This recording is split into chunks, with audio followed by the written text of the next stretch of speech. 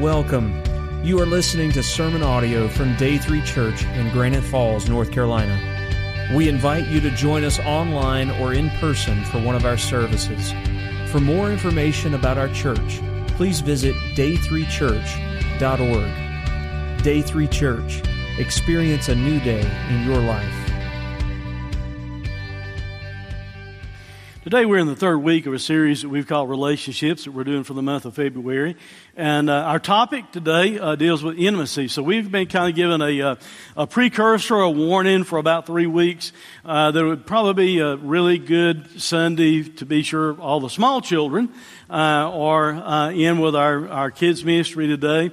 And we'll kind of leave that up to you yourself. And older children, teenagers, I'm of the opinion they need to hear about intimacy from a biblical standpoint because they're going to hear about it in the schoolyard or somewhere else. So we need to be sure that they understand what God has to say about it. That being said, what we will deal with today is biblical. In other words, it's found in the Bible. So it's something that we should be willing to deal with even in the church. One of the foundational statements made right in the very beginning that God made to let us know that we need relationships is this. In Genesis chapter 2, verse 18, the Lord God said, "It is not good that the man should be alone." So we're wired in such a way that we need someone, that we need that type of intimacy and that type of a relationship. Our problem is we've allowed our culture, the world, to insert their opinion and their viewpoint of what intimacy really is all about. We've allowed the world to paint it almost as though intimacy is a dirty word, but it's not so with God because God's the one that created it to begin with. God even created the capabilities and the desires that we have as human beings when He made us. Genesis chapter 1, I'm going to walk through some things in Genesis to begin with, lay a foundation for what we're going to talk about. But in Genesis chapter 1, verse 27 and 28, the Bible says, "So God created man in His own image. In the image of God He created him, male and female He created them. And God blessed them, and God said to them, 'Be fruitful and multiply, and fill the earth and subdue it, and have dominion over the fish of the sea, and over the birds of the heavens, and over every living thing that moves on the earth.'" How did that fruitful and multiply thing work out? You know, I mean, what does God say in there when He looked at Adam and Eve and told them to be fruitful and to multiply? It worked out through a God-ordained sexual relationship between a man and a woman who have been brought together before God. That's how it played out. Now, and I want you to notice something. When God first made Adam and Eve, He gave them that as kind of like a first instruction. He didn't tell them to be intellectual beings by going and learning and studying a whole lot and earning degrees, although there's nothing wrong with that, and that is part of God's destiny for human beings. But He didn't tell them that to begin with. He didn't even tell them right off the bat to spend time in prayer as spiritual beings. He did not tell them right off the bat to spend time studying economics as industrious or productive beings, or politics as orderly or civil beings, or writing stories or performing arts or dance or doing art as creative beings. That's not what God said in the very beginning. God told them in the very beginning to go forth and be fruitful and to multiply. Genesis chapter 2, verse 24 and 25, "Therefore a man shall leave his father and his mother and hold fast to his wife, and they shall become one flesh. And the man and his wife were both naked, and they were not ashamed." Somehow in the church we have allowed things like nakedness or the sexual relationship to act like it's almost a bad or negative type thing, and it's a shameful type thing. Well, shame did not come in with God creating sex. Shame came in with sin. When man chose sin, that's brought shame to bear upon the human race. The one flesh concept that's mentioned in that verse, of course, it deals with more than just a sexual relationship, but at the same time, it does deal with a sexual relationship. And we're doing error to people to not biblically tell them that that is part of what's being said there. The one flesh being united as one body. Jump forward to Genesis 4. In Genesis 4 verse 1, we find this. Now Adam knew Eve, his wife.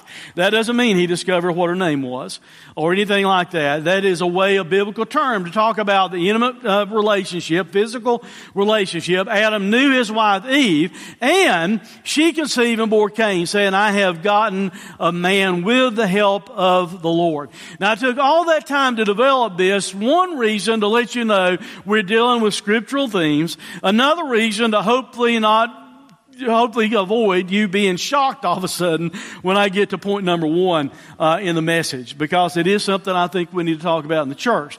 I think, to be honest with you, because we've not talked about this enough in the church, we've allowed our culture to be pretty perverted about what their mindset is toward the sexual relationship and marriage. And that's because we failed to talk about it. So we're going to talk about 3 aspects of the intimacy today. Aspect number 1 is the sexual aspect, or sexual intimacy, is the first thing that we're going to talk about. That one flesh concept is in Genesis 2:24. It's in Matthew 19. Jesus referred to it, Matthew 19, verse 4 through 6. Paul alludes to it in Ephesians chapter 5, verse 31.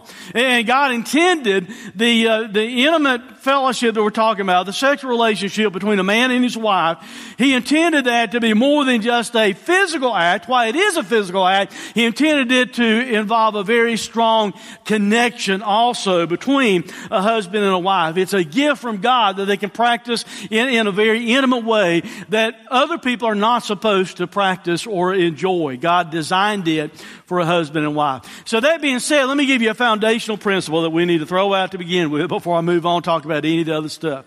Here's a foundational principle. Hebrews chapter 13 verse 4. Let marriage be held in honor among all. Let the marriage bed be undefiled, for God will judge the sexually immoral and the adulterous. So let me point out 2 main things that you can see right in that one verse. One, God tells us that marriage ought to hold an elevated position. That marriage should be upheld, that it should be considered as something that's honored. And that's a challenge in our culture today, because we're living in a culture that's wanting to change the very definition of what marriage really is all about. We're living in a culture where people are challenging marriage, whether it be from the standpoint of, well, we don't really need to get married and we'll just have the sexual relationships anyway, or whether it be the standpoint of redefining what marriage is and talk about same-sex unions. But we're living in a culture that's wanting to kind of destroy and tear down the parameter and minimize marriage. But God says marriage ought to be held in honor. It ought to be held in a high position. I was at my in-laws yesterday. Becky's mother had her birthday, and I was sitting there looking at my phone just for a minute. I'd got a message from someone through Facebook, and when I first opened it up, I happened to catch an article that maybe I shouldn't have read because I wouldn't be talking about it now, but I can't help but talk about it now anyway. But normally I will not call another pastor's name, but this is a well-known pastor across America. Some of you may not know him because you might not have been in the loops and things like that to ever heard anything about him. But there's a pastor, his name is Rob Bell. He used to be a Southern Baptist. I'm not sure if he is still Southern Baptist or not. But Rob Bell, a few years ago, the first thing that kind of let me see there's some major changes going on in who he is in his doctrine. He wrote a book entitled Grace Wins. And in that book, he more or less made this argument: because of the huge grace that Jesus provided on the cross, everybody goes to heaven, whether you ever admit you're a sinner and trust in Christ or not. That was what he was saying, which is universalism instead of Christianity. He has now come out and said this, that since our culture is so much accepting same-sex union, same-sex marriage, that if the church doesn't change and start looking at more than just what the Bible has to say, that the churches are going to become irrelevant. Now, guys, I'm sorry. I'm not, but I think something that is that big of a heresy, I need to tell you that's a heresy. Amen? And for someone to say that, we need to pay attention to what culture is saying about same-sex marriage and quit looking at the Bible, I'm sorry. The Bible is where I have to look for my truth, not culture. Because culture changes moment in and moment out. We have to look to the Word of God to find out what God says about these issues instead of what culture says about those issues. So since I have meddled a little bit, I'll try and get back on topic. Second thing you can see in that verse is not just how marriage ought to be elevated, but God literally warns us that there's judgment attached to anyone that is practicing sexual relationships outside the bonds of marriage. That marital bed is undefiled, but anything beyond that, God is saying, is a problem. It says, let the marriage bed be undefiled, but God will judge the sexually immoral and the adulterous. So in other words, it's only the union of marriage that allows the union of sex to be appropriate, from God's standpoint. And before you start thinking, man, that's just some legalistic thing of God being a spoil sport, I want to point something out to you that I found a quote from C.S. Lewis. And here's what C.S. Lewis said. The monstrosity of sexual intercourse outside of marriage is that those who indulge in it are trying to isolate one kind of union, the sexual, from all other kinds of union, which were intended to go along with it and make up the total union. Basically what he's saying is this: the sex union by itself was not designed to be by itself. There's too much of an emotional connection. There's too much else that's taking place. That's why children, that's why teenagers and people that are not married don't need to experiment in that way, because they're not prepared for the rest of the emotional connection that goes with it. And he's saying that it becomes a monster when you just try to focus upon one aspect and pull it out by itself. So that's our foundational principle.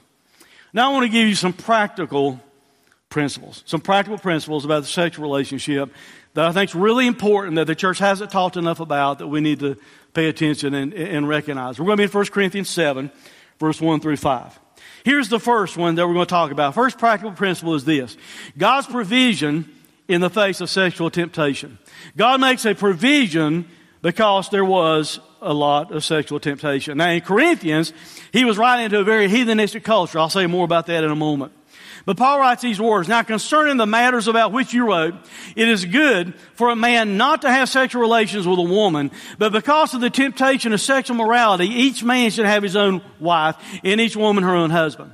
Now, initially reading that, there would be people who have kind of taken that wrong, and they thought, well, Paul must have been against marriage, or Paul must have been saying that there's something really wrong with sex, and that's not what Paul was saying at all. If you read it in context, he's writing to believers who have been saved out of the very heathenistic type culture. There were temples in the city of Corinth where you could go worship, and there were temple prostitutes that were available to you. It was a very sex-driven culture that he's writing to. So he's not saying there's anything wrong with sex practice in the right way in the realm of marriage. What he's saying is, in the light of all the sexual temptation that exists, especially in Corinth in that day and time, he's saying you need to have your own spouse. You need to have your own husband, have your own wife, instead of giving in to the sexual temptation. God made a provision for them by doing so. Second practical principle you can get out of these verses is found in verse 3 and 4, and that is that sexual intimacy is referred to as a right. Now that might blow some of you away, but that's literally what's said here in this passage of Scripture. He said the husband should give to his wife her conjugal rights, and likewise a wife to her husband. For the wife does not have authority over her own body, but the husband does. Likewise, the husband does not have authority over his own body, but the wife does. Now, there's some words that are used there in that verse. When he's saying give, you're giving something over. Give something over to your spouse, away to your spouse. And I'm not trying to be improper. That's just literally what the word means. And the conjugal rights is talking about, there literally talks about a relationship between a man and a woman that are married together. It's sexual in its context because of what we just read a moment ago. That's what the verses right before this have to say. So it's dealing with a sexual relationship. Once you're married, he's telling a husband and wife this: once you're married, you don't need to consider that you have authority over your own body, your spouse does. He says that to both, to the husband and to the wife. You don't need to think that you're the one that alone that controls or has authority or jurisdiction over your own body. Consider how practical that is. Not just in the sexual relationship, but think about this. The moment you're married, instead of your life being all about you, from that point on, your life also needs to be about your spouse. Husbands, the moment you got married, you need to be concerned about your wife more than you're concerned about yourself. Wife, the moment you got married, you need to be more concerned about your husband than you are about yourself. There's a new relationship that's happened. You're part of one body now, the Bible said. So in essence, as you care for each other, you're actually ministering to yourself also. But we need to recognize that we don't have authority over our own body. That also includes in the sexual realm. So in other words, no head games allowed. You know, a lot of times couple will play head games with each other. No selfishness allowed. It's not just supposed to be about you. You're supposed to be considering the need of your spouse. Third thing I want you to get is this: the importance of sexual intimacy. The importance of sexual intimacy.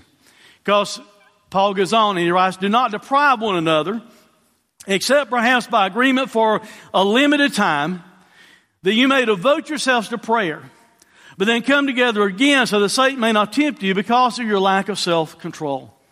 Now, there's some value in probably walking through some of the words that's used there in the original Greek in the New Testament. When he says do not deprive, he's literally saying, you know, you're near someone and you're trying to keep something away from them. Is literally kind of what the word means. Do not deprive one another, and that's a reciprocal term, one toward the other, is what's being meant by that. Except, so there's an exception clause there, except for this reason.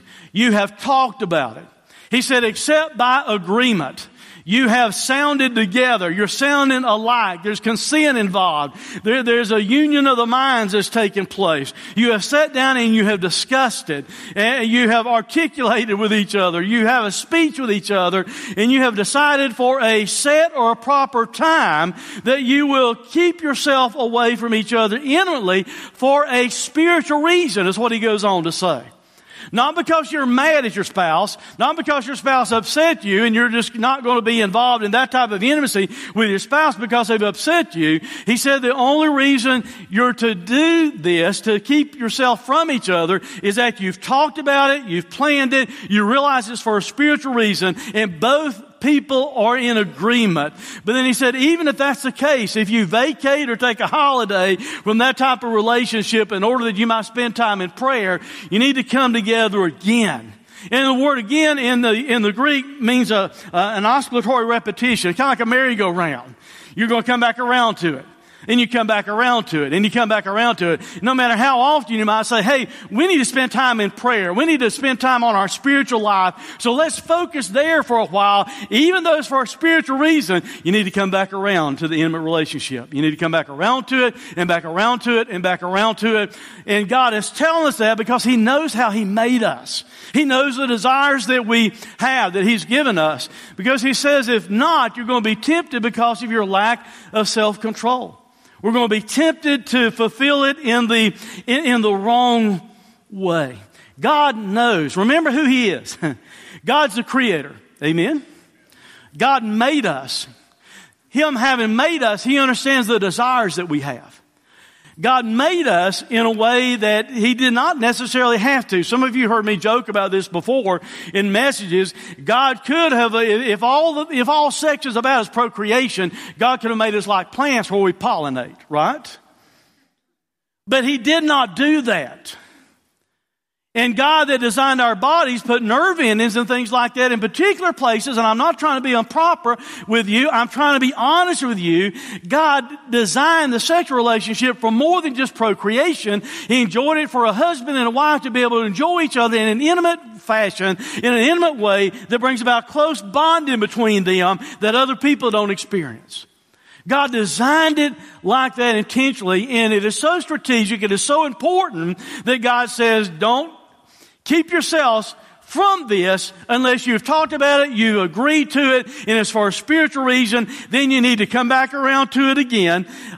And instead of giving the idea that maybe the church does sometimes, and I'm sorry, but this is the idea I got from church when I was growing up. Sex is bad and you shouldn't ever do it, maybe unless you're going to have kids. You know, we can give that almost as the idea that, from the church. And I'm sorry, but the church almost has done that. I don't read that in this passage of Scripture. You know what I read in this passage of Scripture? God is saying you're supposed to practice it on a regular basis because it's an important bond between a husband and wife. And the only time you don't practice on a regular basis is because you have talked about it, you've agreed, you're doing it for a spiritual reason, and then you get back to it on a regular basis. So instead of the church portraying it like there's something wrong with a sexual relationship, we ought to really be telling husband and wives there's something right about it. God designed it. It gives you the chance to bond with each other in a way that no one else should, and it gives you a strong emotional attachment too. And he said, if you don't do it, Satan's going to tempt you for your lack of self-control. This is not original to me. I heard it years ago, don't even remember where. But someone has said this truthfully. Satan doesn't create anything. See, he can't. He's not a deity. He's not God. Satan's never created anything. So what he does is distort everything. Now, I thought about that as I was studying this week. And I asked myself a question. Can I think of anything in our culture today in this world that is more distorted than the sexual relationship? More distorted than the mentality and the idea that people have about sex. And I come up with this conclusion. I don't know. I can think of anything that's being more destructive in our culture, more distorted in our culture than a sexual relationship. God designed it to bring about this close, intimate contact. Satan wants to use it to bring about destruction in our culture, and destruction in your marriage, and destruction in your life. He cannot create anything, so he takes it and he perverts it to where it's misused in a wrong way. Why does your sex life matter? Why did God care? Why did he make us the way he did? God designed sex as a powerful force, an incredible bonding experience between a husband and wife. And they now know these things that God knew to begin with because he created us. But having sex releases important hormones in the brain. Dopamine is a hormone that's the feel-good hormone. Oxytocin, not oxycodone, is a bonding hormone. They're endorphins that are pain-reducing polypeptides in your body that they have now discovered. So in other words, what clinical, even Christian psychologists now realize is that a man and a woman married together, practicing sexual relationships together on a regular basis, because of all this physical stuff that's taking place, all the hormones being released, you can actually become addicted to your spouse. Now, most of the time we think of addiction in a negative format. That's why we have Celebrate Recovery, trying to minister to people that have other types of addictions and things like that in the wrong way. But God actually intended this addiction to happen. God wants you to be addicted to your spouse. God wants you to have that type of close connection to your spouse, and instead of looking at it like there's something wrong with it. Christian author and marriage seminar leader Gary Chapman, some of you may have read some of his books like The 5 Love Languages. I found this quote by him this week. He says, sexual intercourse within marriage is designed to give us a taste of the divine. Man, I thought, wow, what a statement that he made in that one statement. So, in light of all I've just talked about, maybe we need to be proactive and ask questions like, when can we have a date night? Or when can we be intimate? Because if we fail to do that, since God designed us like this and we have that need, if we fail to talk about it, plan it, protect that time, you know what's going to happen? Frustration's going to set in for one or maybe both in the couple. If you don't talk about it, it's okay to talk about it. God gave you that desire. It's okay to practice it in the bond of marriage. But it'd be okay also to have discussions about it and make plans about it to keep from having negative feelings. So that's one part of intimacy that we're going to talk about. The second part is emotional intimacy. Emotional intimacy. God designed us in such a way that we needed to talk about the physical part, but God also designed us to where we have a social and emotional need in intimacy fulfilled in our life. I'm going to go back to a verse I've already read. Therefore a man shall leave his father and his mother and hold fast to his wife, and they shall become one flesh. And the man and his wife were both naked and they were not ashamed. That phrase for a hold fast, you could literally say glued or bonded together in our way of talking today, but it means to impinge, to cling, to adhere, to be joined, to be united with. It involves bonding together that is both physical and emotional. So we have strong emotional needs also. And while I'm not pulling as many scriptures into this part of the message, what I did was do a lot of research over the last 2 weeks, looking at what Christian psychologists, like from Focus on the Family and other places, Christian authors, have written about the emotional needs that we have. This sermon started out with 36 pages of content for me to narrow it down just to where I could give it to you today. I scared some of you, didn't I?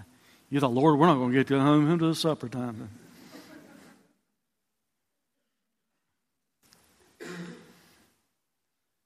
But God made us to be very emotional beings. Now, while we need to be careful when we characterize people in general terms, but at the same time, generally this is true. For men, the best way that they get an emotional need met is in a sexual relationship somehow. For women, this is not to say that women dislike sex, that's not what I'm trying to say, or that men don't get fulfillment in conversation and other things. That's not what I'm trying to say. We're talking general terms. In general terms, women find intimate fulfillment in emotional, social communication realm. Now, the problem lies in this. The problem lies in when we try to make our emotional connection fulfilled in only one area. Man, if husbands, if you're only viewing your wife in the sexual aspect of trying to meet her emotional needs, you're missing out hugely on a lot of other emotional needs that she has. The reverse of that is true. Ladies, if you're only trying to meet the need of your husband by the social, communication aspect of the relationship, you're missing also a major part of a social need that he has. So let's talk about 3 emotional needs of your spouse. And ladies, I'm going to talk about the men to start with, and then I'll talk about you. Number 1 emotional need of most men, once again we're talking in general terms, but most husbands, most men, is respect. Respect. God says this, I'll read the first part of Ephesians 5:33 in a moment. The second part of it that deals with the wife. By the way, this verse 33, is at the end of a long section where Paul is writing about husbands and wives. And it's like he's wrapping everything up in this statement. And to the wives, he says this, let the wife see that she respects her husband. So in other words, ladies, your goal, your mission, your target is to find a way to make your husband feel respected. It's not that he's trying to be like that, it's the way God's wired him. Men want to be respected by their friends. They want to be respected at work and out in public. People they know they want to have respect. But by what's said here, whether the man realizes it or not, a huge hole that he has in his heart is to feel your respect more than anybody else's respect. He wants to know that you respect him. And if he feels like that you respect him and you're his cheerleader, he can take on the world if he feels like that you care that much for him and that you respect him. Now here's a note to the men. God told the ladies to respect you. So that's a respect that is to be offered freely by her. It is not something you're supposed to force the issue on. You understand the difference? I understand men might can try and force in a harsh way their wife to respect them. Well, if they only respect you because you made them respect you, what's the value in it? It only happened because you made it happen. So there's no real value there. Second emotional need, and I know some of you ladies are going to think, why is he talking about this again? The second emotional need of the husband is sex. And I've tried my best to get away from this, but this is what the research of clinical Christian psychologists have come up with. And I know I've just talked about sexual intimacy, and you might wonder why in the world we're dealing with it again. Well, here's why. It's probably a bigger thing than you realize in the emotional need of your husband. Some women may think their husband's a pervert. Well, that's all he ever talks about. That's all he ever thinks about. Well, and it always seems like it has to go there.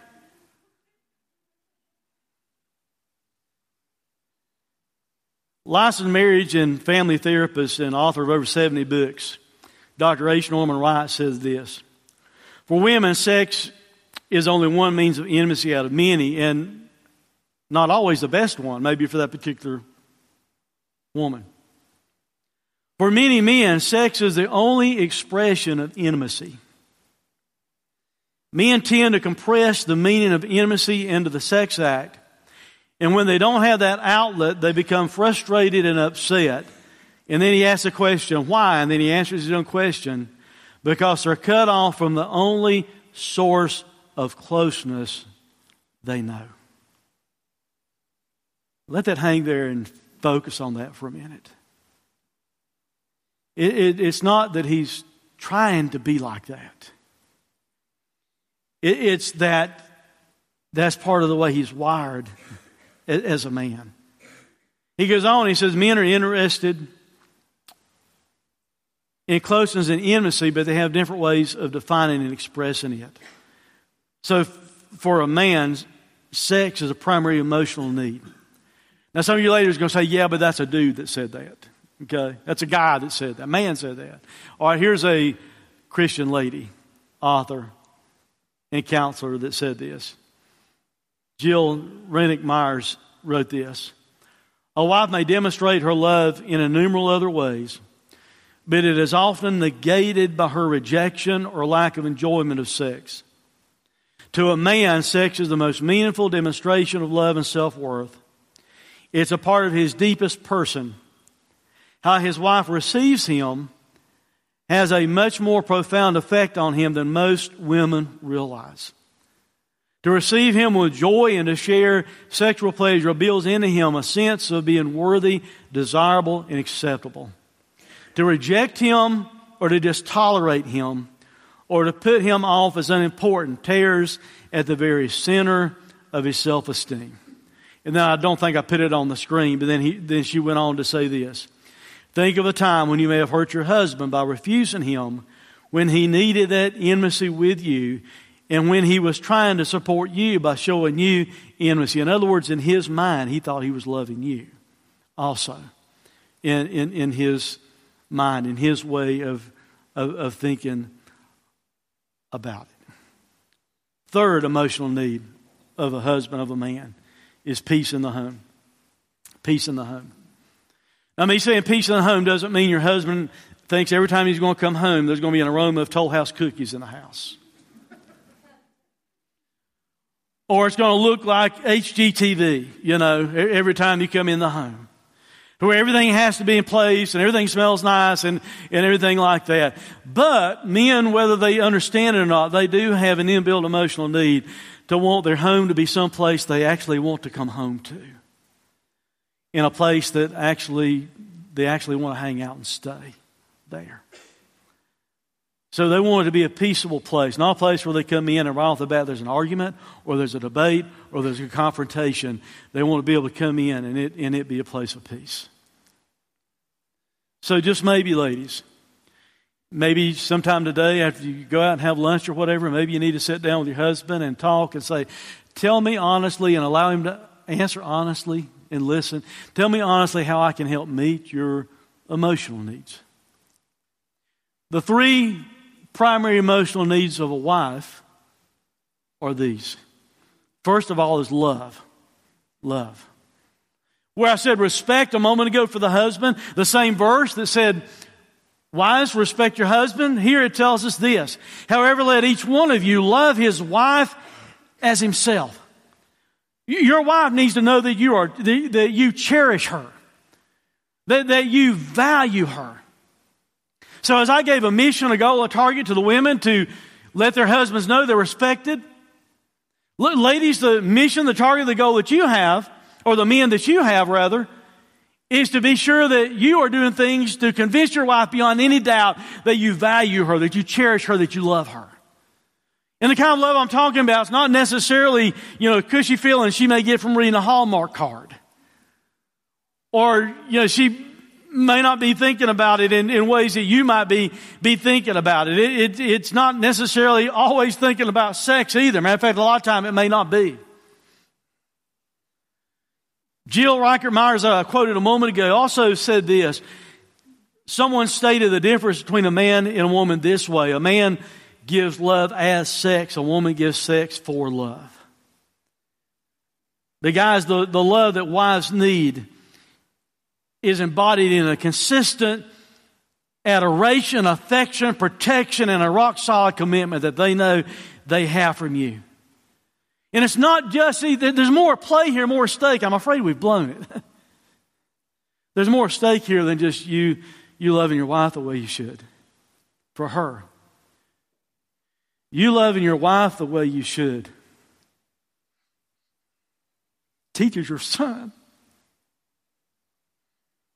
how he ought to treat women and love women. You loving your wife like you should teaches your daughters what they ought to expect from a man whenever they are dating and in a marriage relationship later. There's more at stake than just us loving them right. Now, ladies, I gave the men a warning a minute ago. Here's a warning for you. I told the men not to force respect. You don't need to get love by manipulating love either, because if you push his buttons to get whatever you want, whether it be flowers, jewelry, or whatever it is, if you push his buttons to get it and he only did it because you pushed his buttons, he only did it for that reason. He didn't do it because he really valued you. And what benefit do you get out of it? It needs to be something he freely offers you. Now, guys, I'm not setting you off the hook by saying that. You need to freely offer it her in a way that she understands. Amen? Second huge emotional need of the wives is not the one that I said about the guys. You were hoping that would be true, men, but that's not it. Communication. Communication is the second biggest emotional need for ladies. They need communication. A lady's need, a woman's need, a wife's need for communication may be just as strong as a man's need for sex. Think about that, guys. Now, while we may not be good as men, want to come home and dissect our day and talk about how our day went and everything like that and all, while that might not be who we are, if we would recognize that our wife may have that need as large as we have a need for sex, that tells me we better be doing something to meet the social communication need of our wives. And let's be honest about it. Someone say, you can't say the word you're about to say in church. Well, I'm about to say it. I suck at it. You? I need to work on that. Becky, I'm sorry. I need to work on that better, because they've got a need for that level of communication. Third emotional need, primary emotional need that a woman has is security. Security. She needs to feel like there's going to be a head of her house and they're not going to come kick you out of the house the next week. She needs to feel like the finances are safe with you. That she can trust herself to you and the family to you, that it's a safe environment and a safe place. She needs to feel secure that you're on her side. Last week when we were talking about it takes more than two. It takes a submissive wife, it takes a loving husband, it takes a living Savior. It takes those three things to have the kind of marriage that God wants you to have. But I asked Lynn and Angie to come up and give you kind of testimony out of their background, out of their life. And they share some of their struggles and everything like that. But Angie said something that stuck in my mind that God brought back to me as I was doing this part of the message this week. And she looked over toward Lynn, and she said, no matter what else had ever happened in our relationship and everything like that, she was saying, I always knew that he had my back. And I saw Lynn clench his jaw, tried his best to keep from breaking down crying. Guys, that's the way our wives need to feel, that we have their back. That we are going to care for them and love them and provide security for them in spite of whatever else might be happening. So, wives, I encourage you, after you eat lunch, you go home, sit down with your husband and have a discussion. Say, how can I meet your emotional needs? Guys, you need to sit down with your wife and have a discussion with them and say, tell me how I can meet more your emotional needs that you have. Our topic is intimacy. We've talked about sexual intimacy. We've talked about emotional intimacy. And I'm going to close by talking about spiritual intimacy, because this is probably the biggest thing. Because if you don't have this right, the rest of it's not going to work either like it needs to. In chapter 5 of Ephesians, I've already referred to a verse there a couple of times in Ephesians 5. In that chapter, Paul's writing about the husband and the wife, but he lets us know that that is serving as illustration of Christ in the church. So, Paul says this mystery is profound, and I'm saying that it refers to Christ in the church. So everything he was saying about the husband and wife, he was talking about Christ in the church. That was really his main point. So we need to have this spiritual intimacy with God. This spiritual intimacy with Christ, it's the driving factor in the relationships that we have. Now I'm going to read a few verses out of Ecclesiastes, and I recognize the context isn't directly dealing with marriage, but it can be applied to marriage. And it says 2 are better than 1 because they have a good return for their work. If one falls down, his friend can help him out or help him up. But pity the man who falls and has no one to help him up. Also, if 2 lie down together, they will keep warm. But how can one keep warm alone? Though one may be overpowered, 2 can defend themselves. And then notice this. A cord of 3 strands is not quickly broken. Apply that to the marriage relationship for a moment. The husband and the wife in Jesus. The husband and the wife in God. That makes a bond that keeps it from being easily broken. In Matthew 22:37, we're told this. We're told that we should love the Lord our God with all of our heart, and all of our soul, and all of our mind. This is the greatest and first commandment. In other words, while the Bible talks about romantic type love, and it does. I mean, read Song of Solomon for a little while. Some of you would not read parts of Song of Solomon to your children because you blush so bad. The Bible does clearly talk about romantic love, but romantic love is not the number one thing. The number one thing that we're commanded to do is to love God. To love Him with our heart, to love Him with all of our might, all of our soul. We're to love Him first and foremost, because if we don't have that right, we're not going to get any of the rest of it right. If we don't have our focus upon Him, our relationship with Him. So with that in mind, I want to close by giving you 5 tips, 5 steps that maybe you can take to have a stronger spiritual intimacy with God. Here's step number 1. Embrace the truth that intimacy with God has no contenders. That intimacy, in other words, no one comes first. Nothing or no one, anyone, comes before your relationship with God. John 10:10, Jesus said the thief comes to steal, kill, and destroy. That's what the thief, the enemy, does. That's what Satan wants to do out of your relationship and out of your life. But Jesus said, I've come that they may have life and have it to the fullest. And that word for life there really talks about all the highest and all the best that we can have in Christ. Christ Himself is the highest blessing for the Christian. So the first step in us having our spiritual intimacy right is this. The first step to develop an intimate and fulfilling love relationship with God is to admit that the abundant life He promises will never be found in another person or thing. You will not find what meets the hole in your heart in a relationship with another person or in any possession or trinkets, whatever it is you might try and own in this world. It will never meet the spot that only God fills. Exodus chapter 34 and verse 14 lets us know this internal thing is very important to God. He says, for you shall worship no other God. For the Lord whose name is jealous is a jealous God. God's very name is jealous, and He's a jealous God because He loves you and He wants a relationship with you. Step number 2 is this. If you want to improve your spiritual intimacy, the first thing you do is take a step into it, literally. You have to accept that fulfilling intimate love relationship with God is personal. It is personal. It's something you have to enter into. You have to trust in Him. You have to enter into that relationship. He wants you to come into His family. He wants you to come to Him. And that doesn't mean you have to change yourself before you can commit your life to Him. It means you can come just as you are, confess your sin to Him, and He will recognize you as you come to Him. You don't have to clean yourself up first. 2 Corinthians chapter 5 verse 21 says, for our sake He made Him to be sin who knew no sin, so that in Him we might become the very righteousness of God. That's your first step. Do that, and then you build a relationship with God. Third step. You need to talk with God and let God speak to you.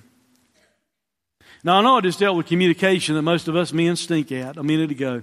But what kind of relationship can you have with anybody if you don't spend time talking to them and listening to them? And if you're going to have a spiritual relationship with God, you better spend time reading this Bible and allowing God to speak to you and to put His words and His principles and His guidance and His wisdom in your life. And you better spend time in prayer with Him, talking to Him, for you to improve a spiritual relationship with Him. Jesus said this in John 10, "My sheep hear my voice, and I know them, and they shall follow me." You've got to hear His voice, and you need to follow Him. Step number 4 is this. You need to spend time with others who believe in Christ. That's why we have our life groups. If some of you haven't signed up, you can still sign up. They've just started to meet. Mine's not met the first time yet. We meet tonight at 6 o'clock at Bill and Krista Conference Home. If you've not been in one yet and you'd like to come and join us, we'd love to have you. But for you to have the spiritual intimacy with God that you need, you also need to have spiritual intimacy with other believers. You're not meant to be some type of spiritual hermit where you go off and live by yourself. We need each other to encourage us, to strengthen us, even sometimes to correct each other. We need that type of relationship. Step number 5 is this. Be patient and realize it takes time. Intimacy takes time. You have to learn who somebody is. You have to spend time with them. Sometimes it's difficult. Sometimes there's huge bumps in the road. Sometimes there's problems that arise in relationships with other people, and you have to work at things to make it work. Hey, also it takes time.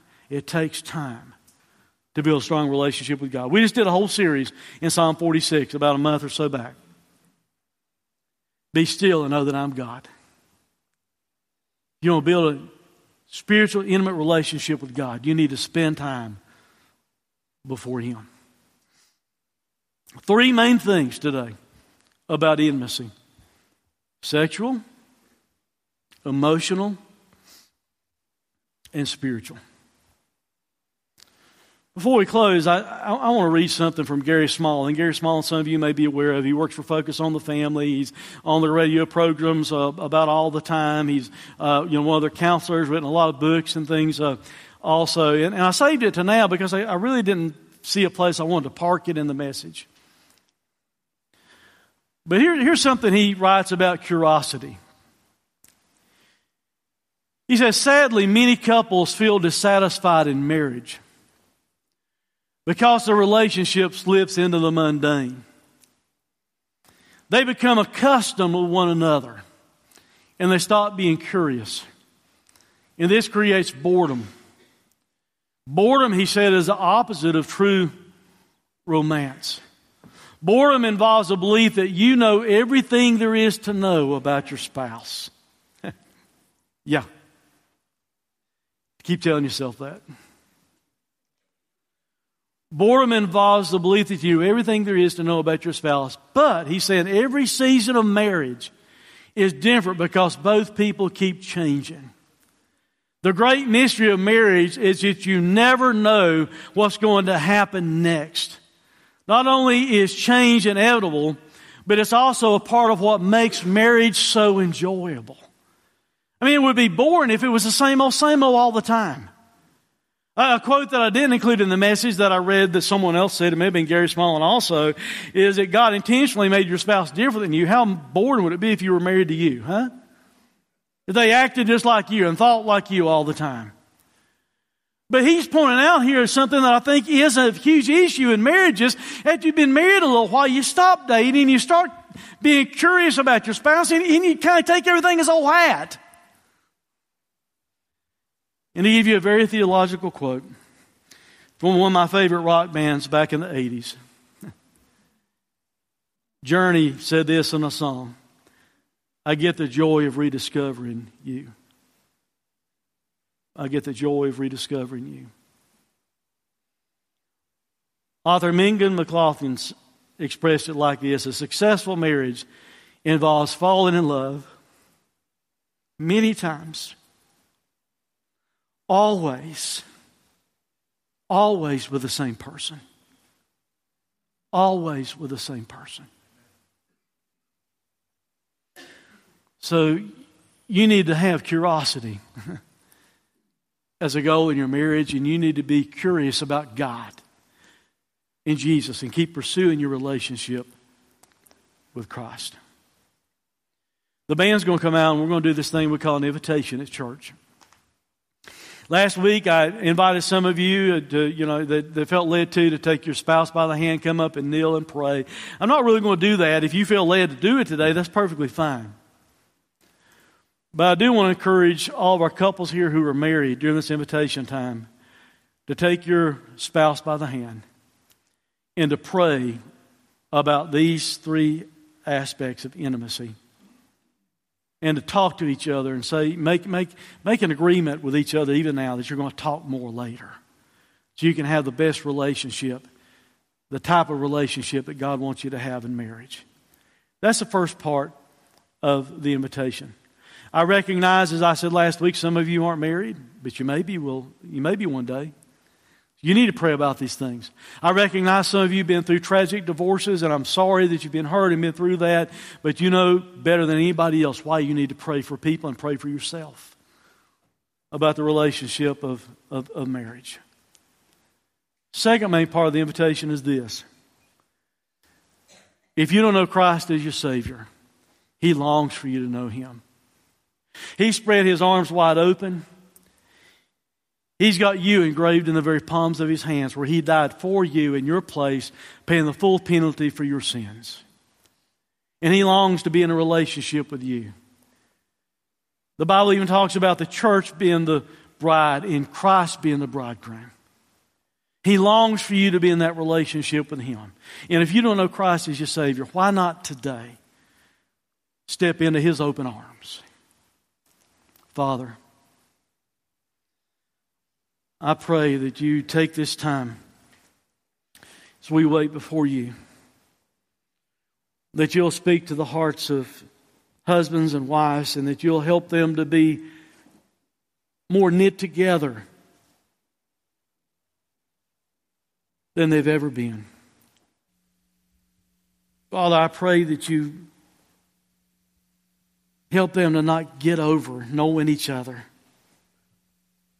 Help them to remain curious about each other.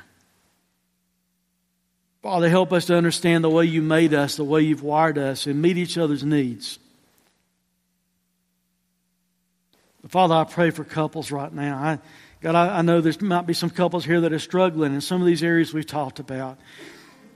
God, we know that's not your desire that they struggle. That's the enemy wanting to destroy and attack their marriage and their lives. Father, I pray that you give them the victory and the peace that they need in their marriage.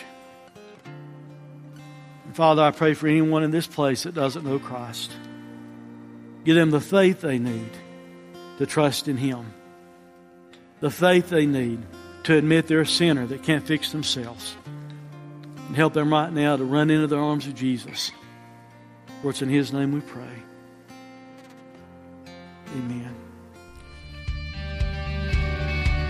Thanks for listening to this sermon audio production from Day 3 Church. We pray that it has ministered to you. For more information about our location, service times, or other sermon podcasts, please visit us online at day3church.org. Day 3 Church.